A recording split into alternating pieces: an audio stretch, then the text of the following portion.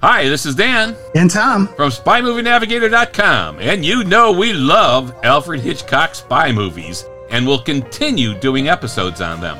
And today, we have a very special guest with us, Hitchcock author and aficionado, Tony Lee Morale. Tony's written 3 books on Hitchcock and his movies, and has an upcoming book on Alfred Hitchcock's movies, Alfred Hitchcock to Storyboards. So welcome Tony Lee Morale to our Smartest Spy in the Room segment. Hello, it's great to be with Spy Movie Navigator. I'm a big fan of your podcast. Thanks for inviting me. Thank you. It's an honor to have you here. Absolutely. Today we want to focus on Hitchcock's spy movie, Notorious. On our show, Cracking the Code of Spy Movies, we'll be creating an episode on Notorious in the next couple of weeks. So we're excited to get some info from you, Tony, on Notorious. Tell us about yourself and how you became so involved in Hitchcock. Well, Hitchcock has been a huge part of my life ever since I was a child. I think I saw my first Hitchcock movie at the age of 10 years old. It was I Confess. And just the characterization and the moral ambiguity and the psychology and his use of camera logic really made me a huge fan of Hitchcock. And so he's just been part of my life for the last 40 years now. And so he informs my life as both a filmmaker and a storyteller. That's terrific. And now you've written the books. Obviously, you're familiar with Hitchcock's movie catalog. Where does Notorious rank in your opinion? Notorious is definitely right at the top, in my opinion. It's my favorite of his Hollywood black and white period. I think of all the films with Ingrid Bergman, he made 3. This is the second one. After Spellbound, I think it's far the best. And he very cleverly uses Ingrid Bergman, who he adored, as well as Cary Grant. I really think the two shine luminously, and you've just got a cracking 1946 thriller with Hitchcock, Bergman, and Cary Grant all at the peak of their powers. Yeah, that's terrific. We love Notorious as well. Of course, we focus on the spy movies, and so we've done some things, obviously, on the Hitchcock spy movies, The 39 Steps, Secret Agent, North by Northwest, The Man Who Knew Too Much, and so on. So this is going to be exciting to talk about Notorious with you.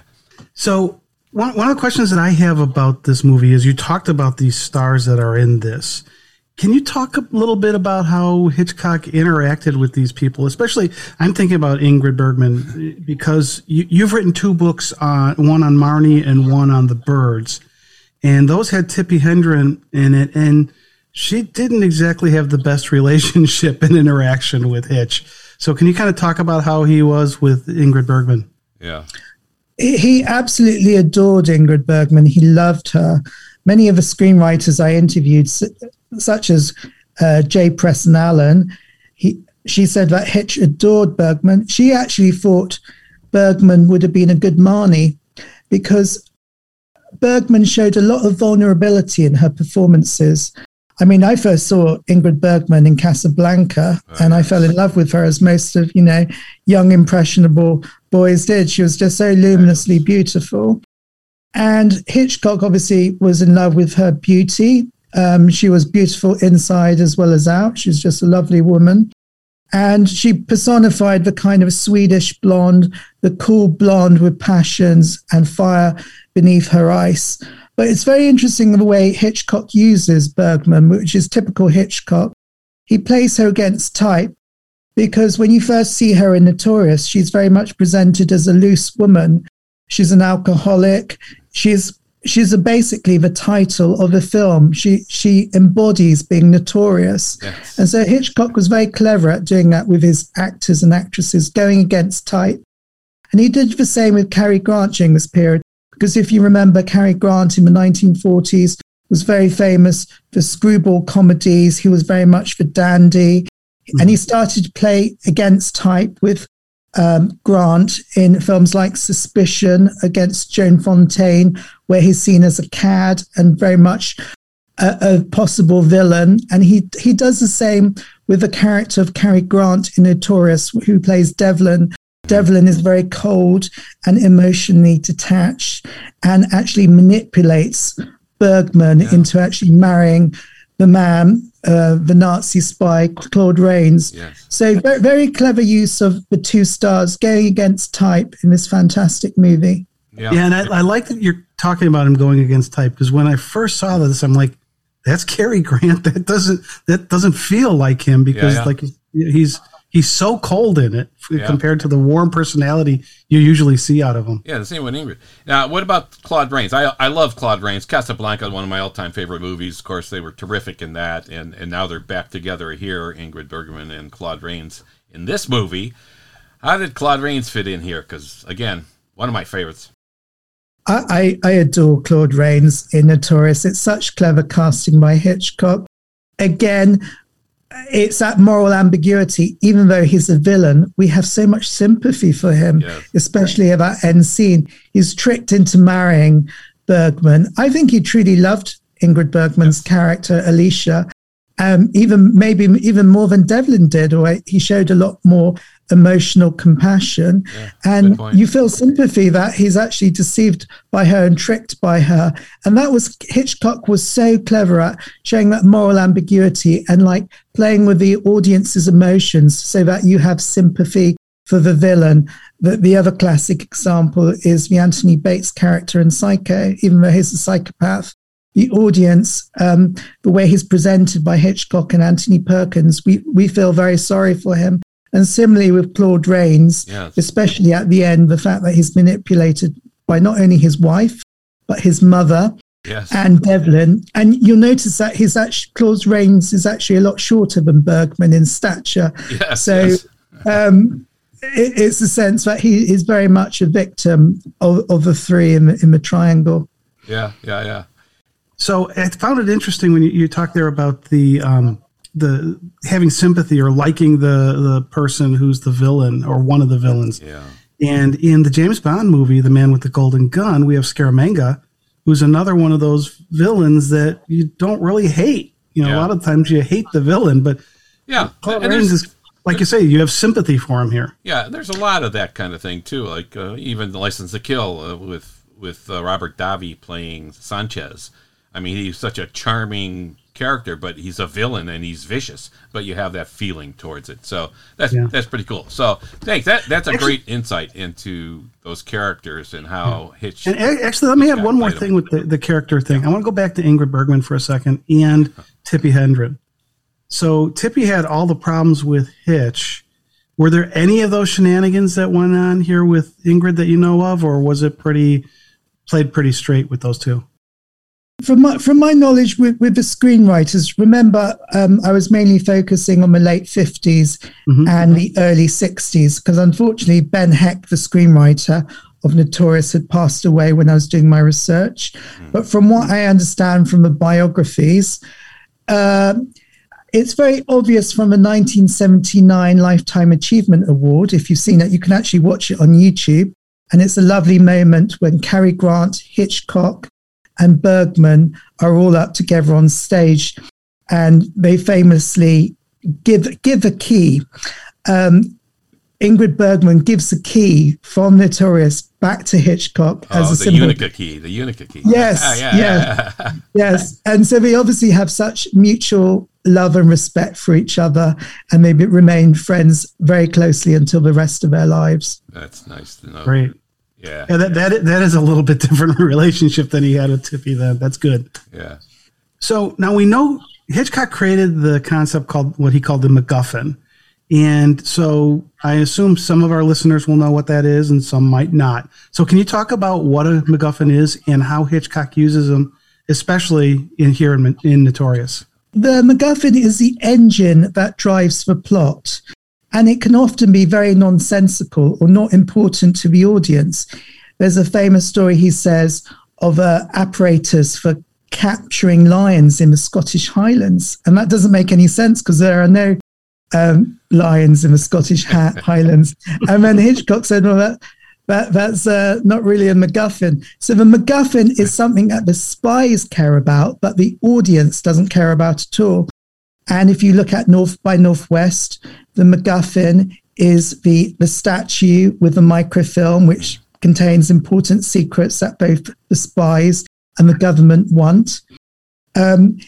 In Psycho, the MacGuffin is the $40,000 of cash, which is stolen, but then uselessly discarded when Norman Bates throws it in the back of a trunk because he doesn't even know it's there, but it's the engine which drives the first beginning of Psycho.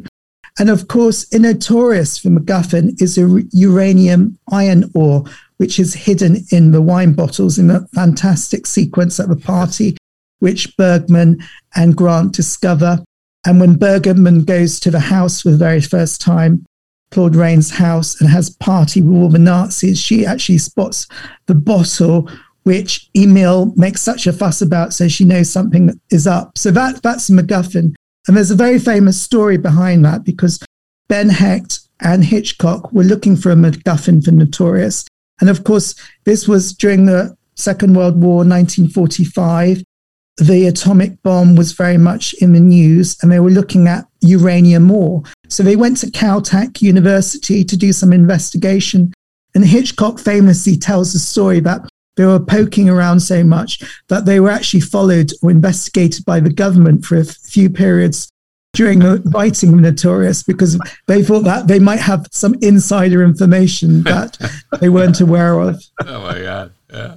That's cool. Yeah, because they wrote that before the bombs got dropped, right? So this was, yes, I believe so. Yes. Well, it came out the year after the war ended, I think, and I think they were filming starting a couple of months after they started filming, right after the war ended. But I would think that the MacGuffin would have been in place by the time they got to that point. And the mindset of anything nuclear at that point was on everybody's mind, obviously, after World War II ended. So that's pretty cool. Now, we talked about the domineering mother a little bit. You mentioned her. Hitchcock has, it seems like he's got a thing for domineering mothers, right? Psycho, North by Northwest, and now here in Notorious, they come to mind. Can you tell us what Hitchcock had in mind here? Because, wow, in this one, the mother, played by Leopoldine Constantine. Yes, terrific. An Austrian, fabulous Austrian actress who Hitchcock knew. And again, Joseph Stefano told me that his mother, Emma, I asked him, why are so many of Hitchcock's heroines have a letter M? And he said, well, it could be possibly after his mother, named Emma Hitchcock. Oh. So, for example, you have Marilyn, Marnie, Melanie. And you recall that scene in Notorious when Claude Rains discovered that he's being deceived by Ingrid Bergman. He goes to the foot of the bed of the mother and wakes her up. Yes. And she says, Alex, what's wrong? And he begins to tell her that he's married a Nazi, a spy who was after the Nazis from intelligence agents. And that's kind of modeled after Hitchcock's own biography. He recounts that as a child, he would go to the foot of his mother's bed, and he would tell her what he had done at school that day. That's famously in the biographies. Oh. And so these domineering mothers from Psycho, Marnie, Frenzy, the psychopath, Bob Rusk has a domineering mother. It again harks back to Hitchcock's own relationship. His mother was an incredible influence in his life. And so that sense of how Leopold and Constantine influence the Alex Sebastian character, she's called Madame Sebastian, I think is very important when you look at the Hitchcock canon about the importance of mothers, especially on the male figures. Yes, yeah, and she was terrific. I mean, she played that well. And I think this was her only American movie, I think. So in the movie, towards the end, when Alicia's sick and Dr. Anderson's in the room, he talks about bringing her to the Imaris Mountains, which is in Brazil. So it would be fitting because they were in Brazil. Yeah. And she asks, are you going to Leopoldina, which is a town near that mountain range.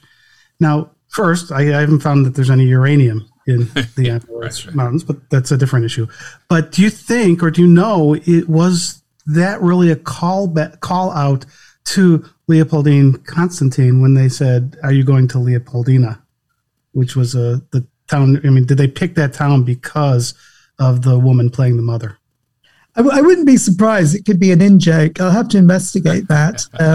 But maybe it was an in-joke of Ben Heck, the screenwriter, and Hitchcock. Yeah. Yeah, because when Dan and I were talking about the mother, he's like, it was played by Leopoldine. And I'm like, wait a minute. This town is Leopoldine, as she says. I wouldn't doubt it either that there's some kind of connection there now. Yeah. All right. Hey, you're coming out with a book on Alfred Hitchcock's storyboards, right? And we want to talk about the storyboards in Notorious. So tell us a little bit about the book. Sure. I've been working on the book on Hitchcock storyboards for the past year. It's published on September the 6th. You can pre-order it. In the UK, it's published by Titan Books. And in the US, it's Random House. Okay. And it's really a coffee table book looking at his best works, right from the 39 Steps to Torn Curtain. I've chosen 10 of his big films. We include storyboards from Notorious in the introduction. And it really examines Hitchcock's visual art and how he was very collaborative with his storyboard artists. So we feature many storyboard artists and art directors, many of which don't get the recognition they deserve. Mm-hmm. For example, there's a very famous female storyboard production illustrator named Dorothea Holt, who was the illustrator for Gone with the Wind, Rebecca, and Shadow of a Doubt. All the way up to Robert Boyle, very famous production designer for The Birds, Marnie, and North by Northwest, amongst others. So I've just had a lovely time doing it and assembling and talking to the families of those who are still of the storyboard artists. And amazingly, a couple of them are still alive. There's Tom Wright, who did Family Plot, who I interviewed, and Joe Musso, who did Torn Curtain. So very, very keen it's going to be published, and it's just a lovely thing to have on your coffee table, I think. Yeah, it sounds great. So do you have the images of some of those storyboards then in the book? Oh, yes. Oh, yeah. Awesome. It's in collaboration with the Alfred Hitchcock estate, because most of the storyboards have been donated along with his files to the Margaret Herrick Library, who were instrumental in helping me with my books on the making of The Birds and Marnie. So, yes, it's a long devoted project and long association with the estate. All right. Hey, the storyboards are obviously how the movie scenes unfold, and they start off with the storyboards, really. So tell us about what you've discovered in the storyboards for Notorious, since that's the movie we're talking about here. Well, one of my favorite scenes in Notorious is when Alicia, Ingrid Bergman, goes to dinner for the first time at Claude Rains' house. Mm. And if you remember the famous shot where the door opens and the mother, Madame Sebastian, comes down the stairs and straight to the camera and looks straight in the camera, and she's, scary as hell, isn't she? Yes. Frightens the life out of anyone who'd come for dinner. And Hitchcock used the analogy very appropriately of Ingrid being thrown into the lion's den. This woman, and she's got to use all her wits about her and her father's connection to watch and observe this group of Nazis who are hiding in Rio. And it's all been carefully storyboarded out, which is in the book, because I love that sequence so much because of Hitchcock saying Ingrid's being thrown into the lions. But it has so many classic Hitchcock camera moves. You've got the forward tracking shot, which he loved. It was a point of view shot where the camera assumes the point of view of the audience of the character as it moves forward. Most famously in the Bates house, when Vera Miles' Lila Crane goes to explore the Bates house. And so you've got that point of view identification when Alicia, for example, spots the first thing about the uranium ore. And so we're very much seeing the characters, seeing the mother, seeing the whole mise en scène through Alicia's eyes. And that was all carefully storyboarded. Yeah. That's cool. Awesome, because that scene, like you said, it's like, whoa, that just smacks you in the face when she walks in and sees the mother. Woo! That's a good one. And of course, we have to talk about the most famous shot in Notorious, which is that crane shot. Yeah. If you remember, at the beginning of the party, Hitchcock did a very big wide-angle shot of the party, and in the crane shot goes slowly down, down, down, down, down into the hand of Ingrid Bergman, who's fumbling with the key to the wine cellar, which she's just stolen from Claude Rains' character. And so the whole point of view was this big party going on, but Hitchcock was very keen to show the minutiae, which he did, the agitated state of Alicia, who's very concerned about passing that key on to Devlin. And Hitchcock loved that shot so much, he replicated it years later in Marnie. If you remember at Marnie, at the beginning of the party sequence, Lil has invited Strutt to the party, who is Marnie's former employer, who she robbed. And again, we start with a very high angle shot, goes down, down, down to the front door, and then in comes Strutt, and the audience will gasp, So it's just really suspenseful use of the camera. Yeah, and we see that a little bit in North by Northwest as well, right? From the balcony scene, you see them zooming in on the matchbook that might be discovered. And so it's the same kind of concept. That creation of tension is terrific, and Hitchcock was just the master at that. Well, and it's interesting because it's that long continuous shot. Yeah. And now you see, it's almost like the cinematographers or directors are trying to see who can one-up themselves with the longest, what appears to be continuous shot that gets edited down. Now, this was, if I understand right, that this was actually 4 different shot sequences that got edited together. Do I have that right? I'll have to check that. I always assumed it was one continuous crane shot. And when you look at it in Notorious, I don't recognize any cuts. I know, and Ingrid talks about it in the Lifetime Achievement Award, and she described, Hitchcock swooping down with the camera from a big wide angle to the close up. Yeah. Okay, I thought I read somewhere that it was 4 shots, but that may have been wrong. So. That was a terrific. Because if it was 4 shots, it was really good editing. Yeah. Now I always wondered that whole concept of getting him the key there, but then she meets him downstairs by the wine cellar. She could have just handed him the key there, but that's just she wanted it out of her hands. Yeah, but it does create that beautiful scene there. But I really love the party sequence in general. I mean, any student of film or anyone who loves spy movies or just suspense in general should really look at the party sequence, especially running out of champagne, because Yes. it's a classic example of cross-cutting for suspense. So we know that Devlin and Alicia are down in the wine cellar looking at the uranium bottles. And at the top, they're running out of champagne. And we see the sommelier, the character. Joseph.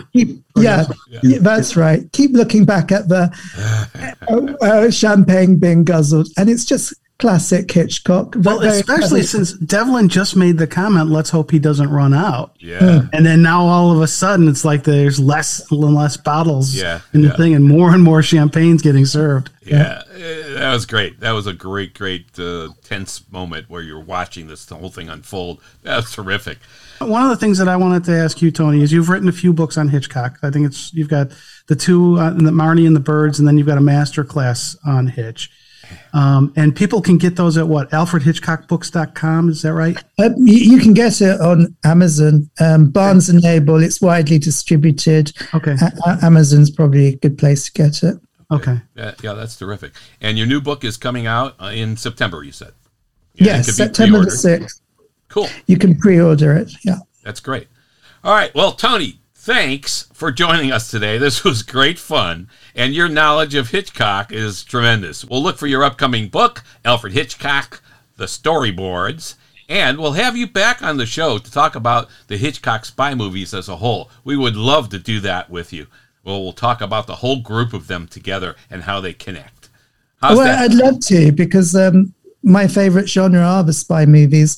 I love the 39 Steps. I've got a chapter on the 39 Steps in the book, and I've got a chapter on North by Northwest. So it'd be a pleasure to come back. Thank you. And we have podcasts already on those too. So if we can do something where we kind of like group them all together and talk about the group, that'd be awesome. Yeah, from Hitch's point of view, that's going to be a fun one. All right. Thanks, Tony. Cheers. Thanks. Bye-bye. Bye-bye. Bye-bye. That's a wrap. This has been Dan Silvestri And Tom Pizzato of SpyMovieNavigator.com. If you like our show, please share our show details through your own social media to your friend. Tell them to subscribe to our show, Cracking the Code of Spy Movies, through their favorite podcast app. That helps us a lot. If you do, let us know. We'll give you a shout out on an upcoming episode. Thanks. Follow us on Facebook, Twitter, Instagram, and YouTube as well. Thanks for listening. We appreciate it.